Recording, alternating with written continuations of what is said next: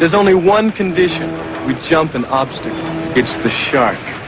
Fonz, you're not jumping over garbage cans on a bike. You're jumping over a shark. Look, I was challenged. I gotta jump.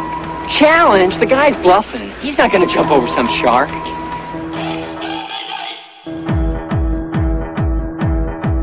Dirty Hooers. Cross-Atlantic nitpicking about Doctor Who. From 4 grown adults who should probably know better. From 4 grown adults who should probably be working. We're not afraid to say it like it is. Or the word bollocks. www.dirtyhooers.com.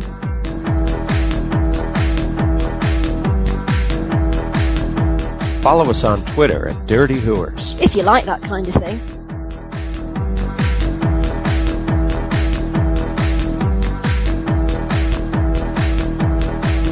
Geronimo! Fantastic. Hell on sea. Cock. With your hosts, Number 1 assistant, Terry Lightfoot. Oolong, Stutters, Sputnik. Resident Pixie, Fuchsia Begonia. Lord President, Sen. Everyone got a drink? Yes. Sweet, okay. We're here this time to review A Christmas Carol.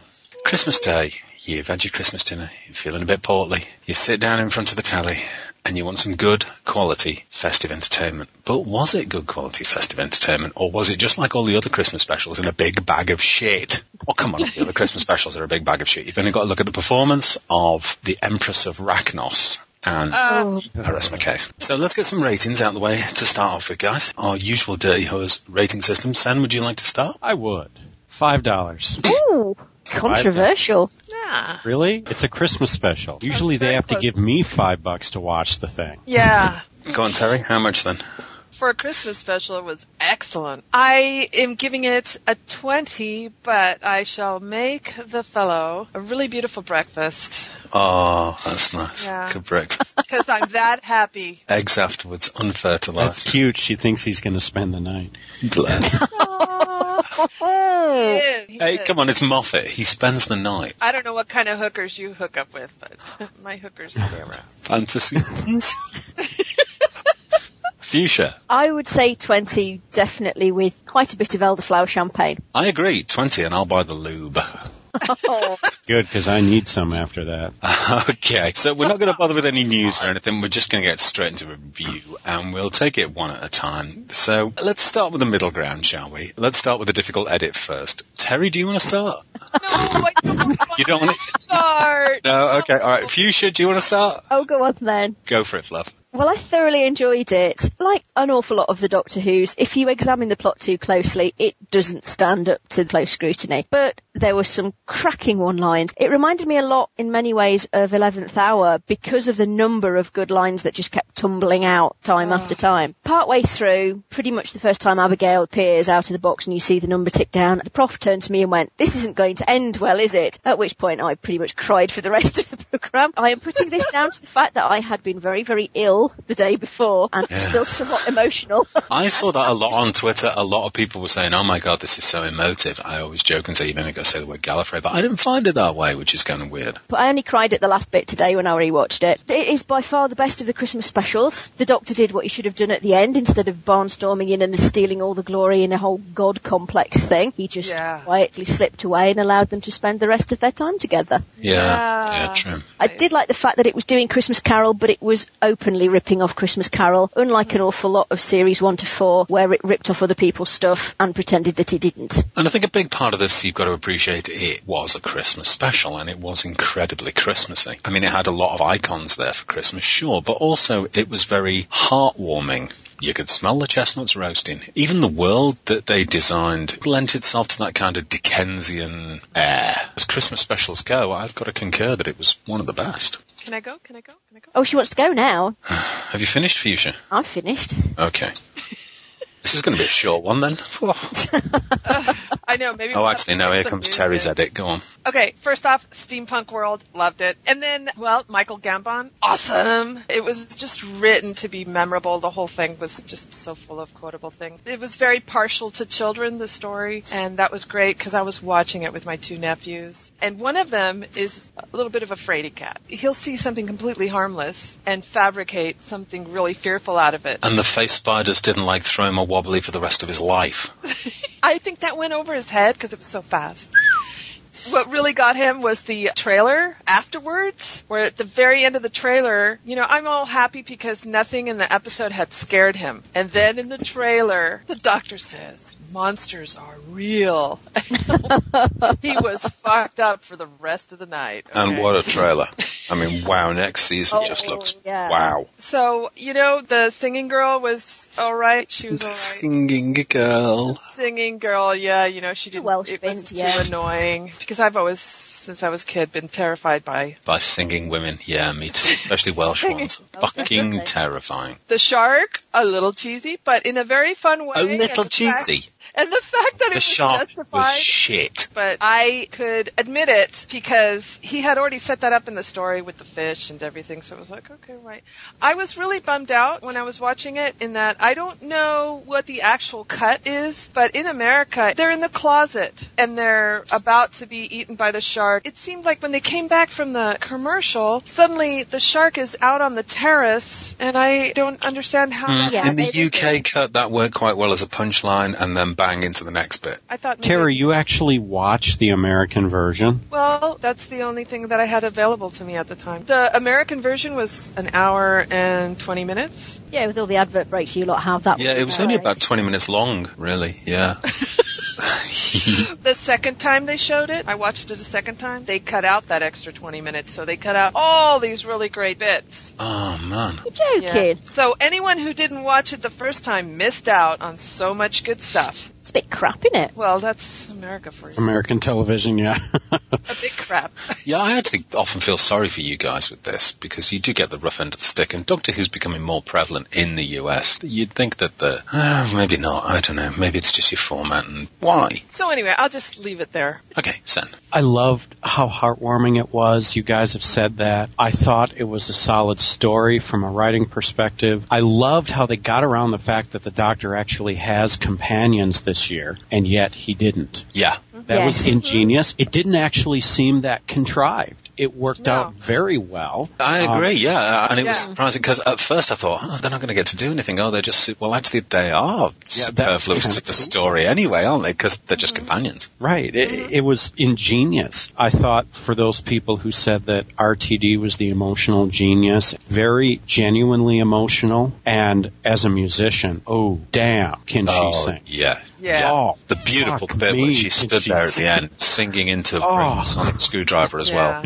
I'd love to have some time with Catherine Jenkins and get her to sing into my Sonic Screwdriver. No. Oh, not again. Oh, God. That aside, the shark thing was cheesy and stupid. The whole flying fish premise was stupid as hell. It was not. I love those little fish. I didn't have a problem with the flying fish. It was the motherfucking carriage pulled by the motherfucking flying fish. What? How did they put it? Thinking, if the phrase "jumped the shark" could ever be used about a program, potentially it could be used about that very moment. The thing is, though, it literally was a shark, which almost makes me wonder if Moffat didn't do it to be a smartass. At any rate, we've seen just as cheesy and stupid things in every one of our favorite eras of classic Doctor Who. So I'm not going to get too bent out of shape about that.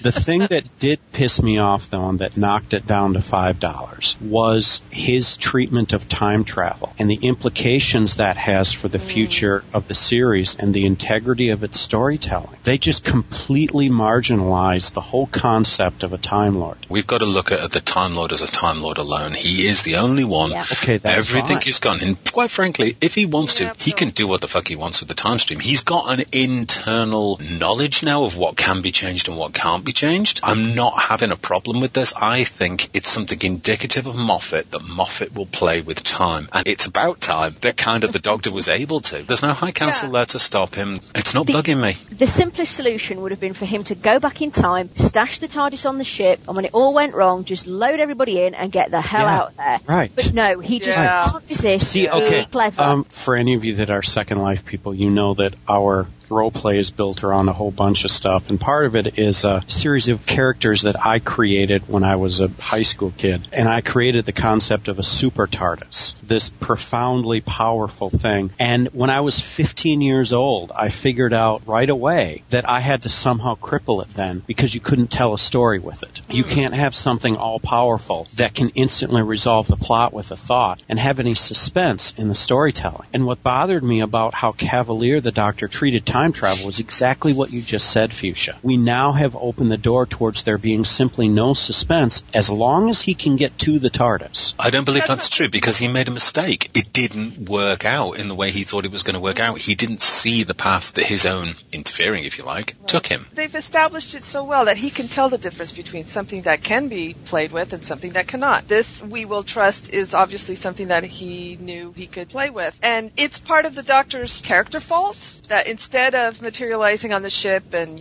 just rescuing the people that way, he wanted to help this guy have a happier life. And they did also say that he couldn't materialize on the ships, he couldn't get a decent log, couldn't get decent materialization. Okay, it was a throwaway line, but it was there. And it was all very contrived. And my beef with that is that the whole Doctor Who universe has been built around the fact that the Time Lords are not gods. They used to be, and Time Lords who were way smarter than the Doctor fucked it up bad. None of the Time Lords can do this anymore. And when they do, bad things happen. So now, is the Doctor turning into the Master? Because the Master may very well have had good intentions in the beginning, but he didn't respect the line. Well, that rather depends where you draw the line.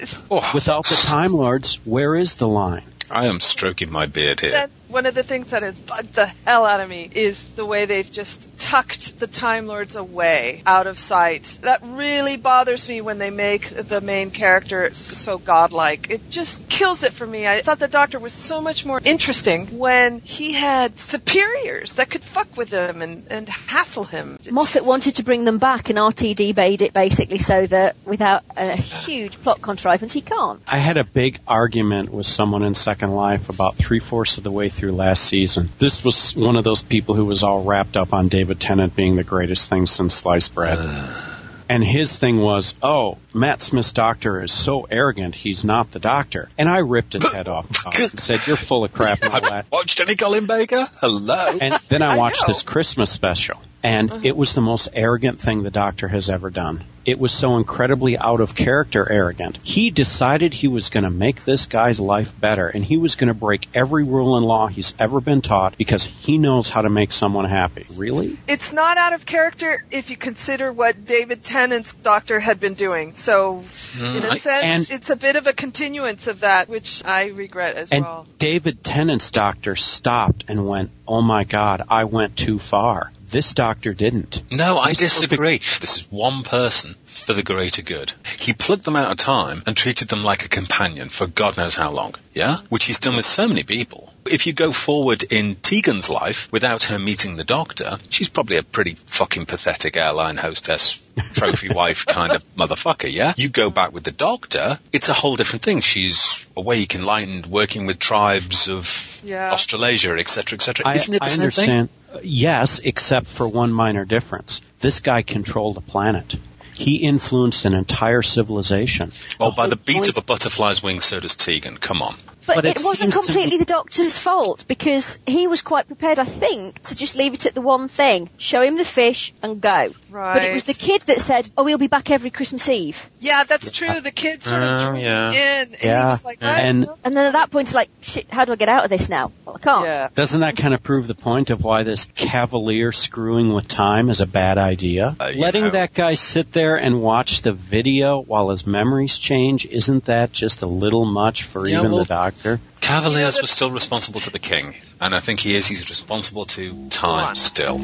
Alert! Alert! The human slaves are revolting. I know. I can smell them from here.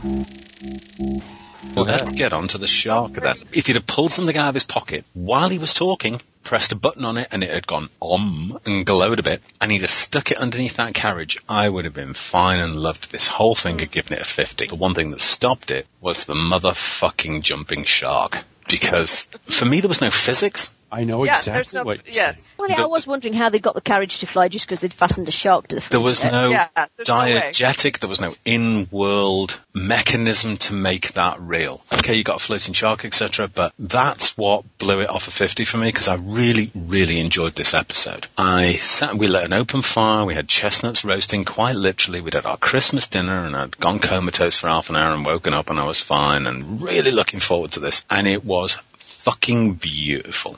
I mean, the colours, the art direction was awesome in this episode. And yes, there's punk in there with a bit of goggles, lots of round windows, big sort of aquatic kind of theme, floating fish, the little fish around the light, beep, beep, beep, beep, beep, pecking at the light. Gorgeous. And it had that Christmas Eve kind of calmness to it that a street with snow gets. I realise I'm being a little esoteric here, but I think that's what they were trying to achieve. I did get a little bee in my bonnet for about 20 seconds because Arthur Darvill, bless him, was totally underused. There was some about like, why are you wearing that outfit? Why are you wearing the Roman outfit? Why are you we're on our honeymoon. Yeah, but why are you wearing the outfit? We lost our luggage. Yeah, but why are you wearing the outfit? We're on our honeymoon. Which was really funny and beautiful. There was no reason to do that other than to throw that gag in there for the adults. And this is a family show, and there were lots of gags for adults in there, as well as gags for the kids, as well as a beautiful, warming family story. And it was a story about a person, I'm sorry, Sam, but being improved by having the doctor in their life, by being improved by realization of seeing themselves and all the lovely time travel crossing and the whole Marilyn Monroe and all this sort of nonsense. It's just great for Christmas Day. Someone apparently changed Wikipedia so that it said that Marilyn Monroe was rumoured to have married an unknown man in 1952. Oh, that's awesome. It didn't say that very long, but somebody did it, apparently. That's awesome. Hilarious. That's great. Great characters in there too. Kazran was a really good character. And the young Kazran, the little kid who was playing him, was rocking. The sort of teenage kid that was rocking him. I love the way she comes out with Kazran. Wow. Hello. And her as an icon, sort of trapped away and just released every so often as like his love. It's gorgeous. So much good iconography in this, and so Christmassy, without being in your face with baubles and the Doctor creating snow from the top of the TARDIS and all that sort of shit. Isn't it nice that it was actually snow this time rather than dead, burnt aliens? Yeah. Right. Yeah. Although we were wondering if some of the fish maybe got fried in the exhausts from the ship going down. That's a lovely thought. You know, it's funny you said that about making one person's life better. I was doing some research on the internet a while ago trying to come up with cool TARDIS designs to build in Second Life.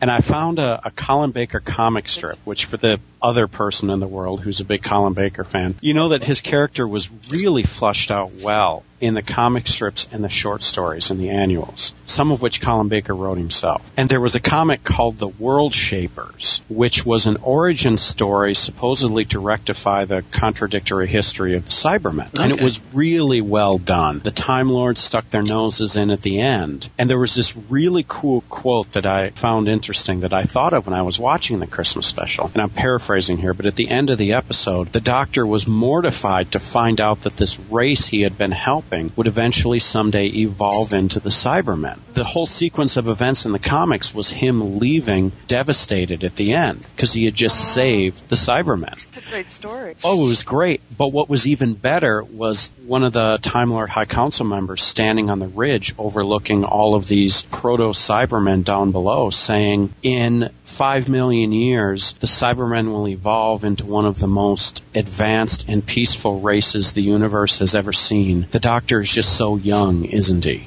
Oh. He just doesn't understand. I found that fascinating because we know Earth history. So when the Doctor screws with Earth history like he does all the time, we get it. We know that he's just helping us to turn out the way we are now. He's ensuring that what we already know happens. But that's why him playing so cavalier with this other planet bothers me, because we don't know how much he fucked it up. We don't know what he did. And neither did he, because he didn't know shit about this planet. So when you say, oh, the Doctor knows what's important and what isn't, he doesn't know with this place. He could have completely destroyed this civilization, and he could have wiped them off the face of the universe. We don't know. That's a big assumption on your part that he doesn't know. No, he doesn't know. He stepped out of the TARDIS at the beginning, and he looked up at the flying fish, and he said, "Oh, I love new planets." He doesn't know a damn thing about this planet, and that's part of what made it interesting to him. Doesn't mean he doesn't know about time, though. He's got a sense of what can be done and what can't be done. He has a time. Yeah, and I think that's established as well, son. Well, he said he has that sense. I still don't buy that sense works, and I don't know that the Doctor buys that sense works yet. First time we heard about that magical sense was during Tennant, and it was just a plot device. We can't just deny all the Tennant years. I mean, he said in this one, isomorphic controls, and just dismisses isomorphic controls as being bollocks. But in Last of the Time Lords, the Master Laser Screwdriver has isomorphic controls, and he can't use it. So what the fuck's going on there? Pyramids of Mars, the TARDIS has fucking isomorphic controls. It's not going to fit together perfectly. It never does. I mean, it never did. There's all kinds of contradictions in Doctor Who, but that's what is making it so fun for us to have this argument right now. Nice. There you go.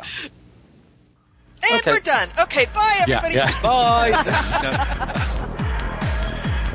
You've been listening to...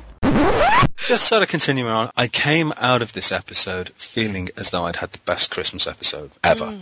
There hasn't been another one of the Christmas episodes that hasn't been, at best, scraping it to a 10 for me. Scraping it. This was an easy 20. You know, it was only the shark and possibly the isomorphic controls thing and a couple of other bits and pieces that stopped me rating this higher. I'm not going to say the big 5-0, but stopped me rating this higher. You know why the isomorphic controls thing doesn't bother me? Because I think that the Doctor having a good sense about time is a load of crap. I think he believes he does, and he doesn't. And he's dismissed this planet and its history as being unimportant, as something he can screw with. And there's no way a planet that insignificant could have isomorphic control technology. Maybe. Or did you all notice the fact that the song's all about silence? Yeah. Yes. And it was really nice and apparently written in a very short period of time. Oh, yes. I mean, it was quite beautiful at the end when she started singing. And a beautiful excuse for snow. And a great ending. Yes, I can land. In fact, I can even land well. Great. You don't need to see all the coming down and shit like that. Beautifully rounded up in a couple of tiny bits of dialogue. God love the Moffat. So, favourite quotes then? There were so many. There's a point where Kazran says, "Oh, she's nobody important." And the Doctor says, "In 900 years of time and space, I've never met anybody who wasn't important." Yeah. And I love that. It was a nice delivery on it as well. Yes. He actually just kind of stopped the flippancy just for a second, just went, Yes. My nephew who was sitting next to me just gave me this look and I said, "Did you see? Did you listen to that? Everybody's important." oh, Nice. Fuchsia? It would have to be the comedy moment in the cupboard. And that I've stop it. I've got a website up here so I can get the quote right, and it is "Just agree with me because I've only got 2 goes, and then it's your turn." When you said comedy moment in the cupboard, I automatically thought of erotic asphyxiation, but never mind. Oh, gee, yikes. Why did that come into my head? A lot of things come into my head. Yeah, Okay. You don't need to share every single one of them. Yeah, I really do. Otherwise they build up and like in the middle of meetings I just go, "Fuck face bastard whore!" So sad. I have a website up, too, because I always get the quotes wrong. It was the whole bit with the psychic paper where he said, shorted out, finally a lie too big. Yeah. I love And that's in that book that we reviewed earlier in the year, wasn't it? The quotes in that book. One of them is finally a lie too big, or something like that. I like Kazran. Look, it's either this or going to your room and designing a new screwdriver. Don't make my mistake. Kinda, you know, I'm a bit geeky and a bit of a fucking loser and stuff like that. Don't be geeky and a bit of a loser. Don't lock yourself away, get too involved in tech, and not go for the pretty girl who can sing. Yeah. Catherine Jenkins, by the way, she went out with a mate of my sister-in-law, and apparently she's a bit of a dirty bird. I know some stories about Catherine Jenkins that I really can't say on a podcast. Thank God there's something that you're not going to tell us. You damn well better tell me those in Second Life, though. But think that if I'm not telling you about them, what they must be. Okay, now I've got to know later. You've got to. Cool, and if you do tell me those later, it'll provide endless minutes of entertainment in the future. Minutes. Jeez. I also like, what's so special about you? Have you seen Mary Poppins? No. Good, because the comparison would have been rubbish. I like that as well. And a lot of stuff is in the background, all the like Marilyn Monroe stuff. The point is that they were kissing in the foreground and that they'd made that moment. But the Doctor's flapping around in the background in a nice tux with his tie-and-tie going, "Oh, I really married Marilyn Monroe." Great. Rory had some great timing delivery on another one, too, where Amy said, he did it, the doctor did it. And Rory said, yeah, he gets all the credit, which is actually fair enough if you think But we all know that Arthur Darville's comedy timing is beautiful. It's great. Oh, he's awesome. And I guess I've got to put in as well as a quote her song, Silence Will Fall When You're Alone, Silence Is All You See. Mm-hmm. Something about bringing the shadows. Ooh. You know? I remember we complained in the episode The Lodger about how can the doctor be so ignorant of basic human stuff. Well, this is a running theme with this doctor. Did you catch the comment when the two were kissing at the end where he said, how do you keep going like that? Do you breathe out of your ears? Yeah. It's a bit about, we'll sit down and eat crisps and talk about girls. I don't know how to do that, but I'm sure it was easy. Yeah, it's this doctor. It's like he's forgotten everything important that he learned about humans. Thank God. Yes. Thank God you can get back to you're a very beautiful woman, probably. We've got to talk about the trailer. Should we watch it then? Should we watch it through all together? Yes! Okay, ladies and gentlemen, what we're going to do is we're going to watch the Doctor Who Series 6 2011 trailer. It's on YouTube. If we can all start at the same time, I know this won't work because Terry will start 10 seconds behind the rest of us. I've just stopped. Are we all ready? Yep. Yeah. I'm ready. 5, 4, 3, 2, 1. Coming soon. The Musketeers. Nazis! Nazis, TARDIS. Roswell. CIA, yeah, Roswell stuff. Presidential office. Fezzes.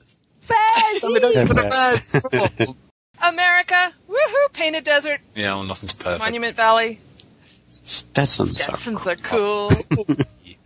Oh, she's got good gun action. He can't grow a beard though, bless him, can he? Time ship. Jaggeroth. See, I think I know what this episode's actually called, but I'm not allowed to tell you. She's got an out on. Dirty bird. Impossible Was that an planet writing! Companion screaming. Impossible planet demon writing. Old eyes. Monsters are real. All right, I'm going to need some special time now. Area 51 for sure. Yeah. Oh, What you the know, fuck is definitely. going on there? There's... Dreamland. Oh, And, Stephen Moffat. If you ever actually listen to this podcast, Mr. Old Moffat, thank you very much for rescuing my fucking TV series. I was happy when RTD brought it back, but it just wasn't quite right. And, As we always say, RTD was a very good producer, and he was great with Eccleston. Yes. Oh, that stuff was brilliant. There's a couple of farting episodes that we can forget about. But that season on the whole was just it was fucking genius. I rank that alongside of some of the... Well, it's never going to be as bad as Davidson, is it? Oi. At least he was easy on the eye. Look, there's lots of people who love Davidson, so... Fuck, I'd rather boil my liver.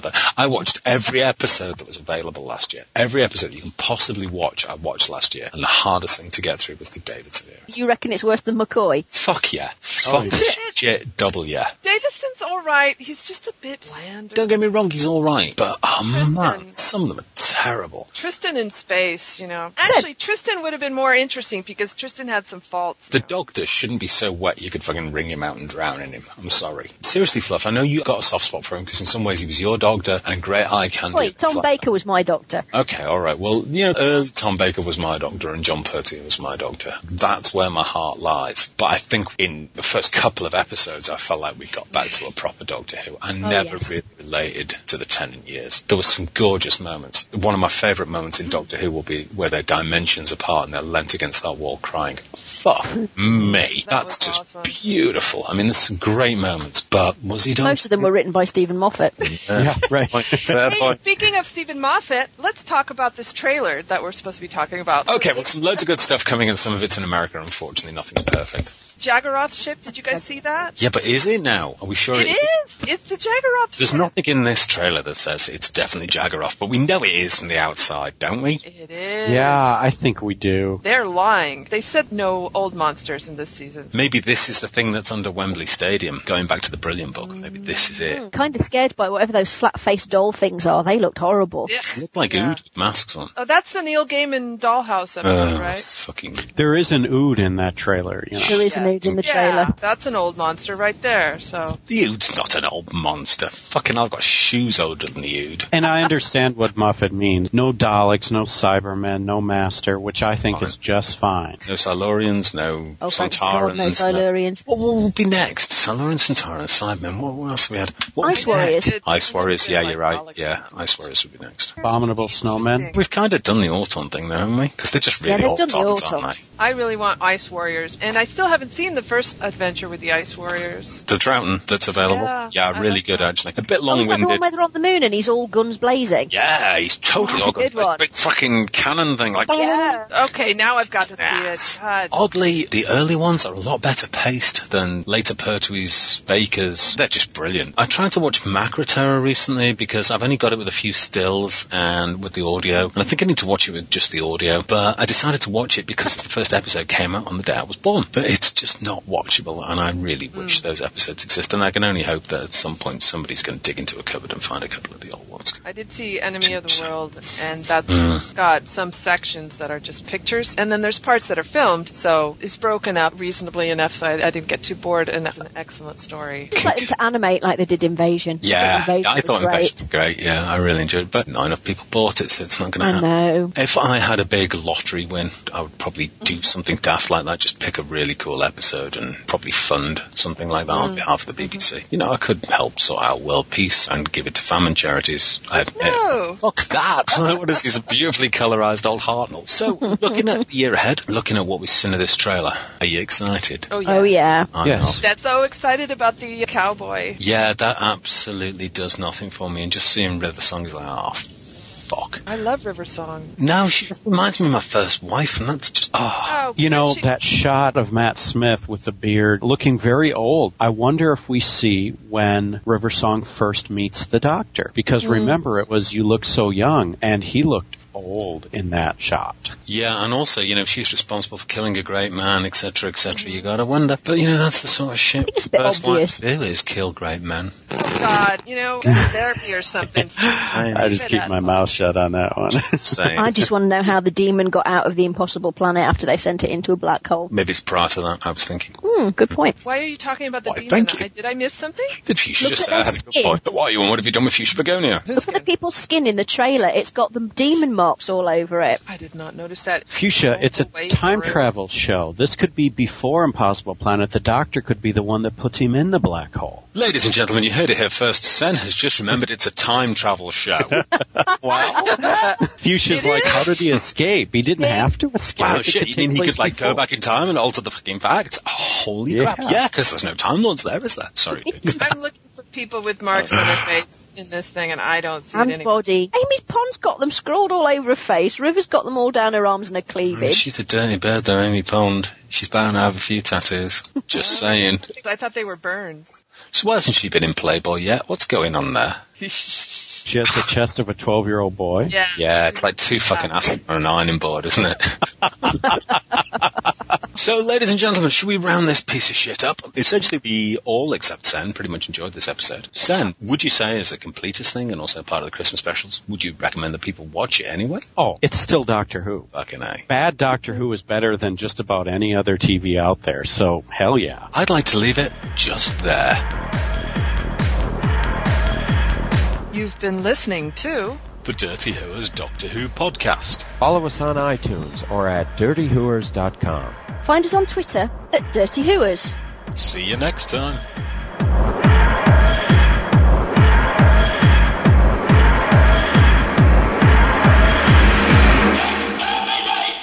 I need a piss. I'm desperate to get out of this conversation. Can I come back? Go piss. I'm really desperate. All right, two seconds. Sorry. You'd think after all the number of these things that we've done, he'd remember to bring an empty bottle with him.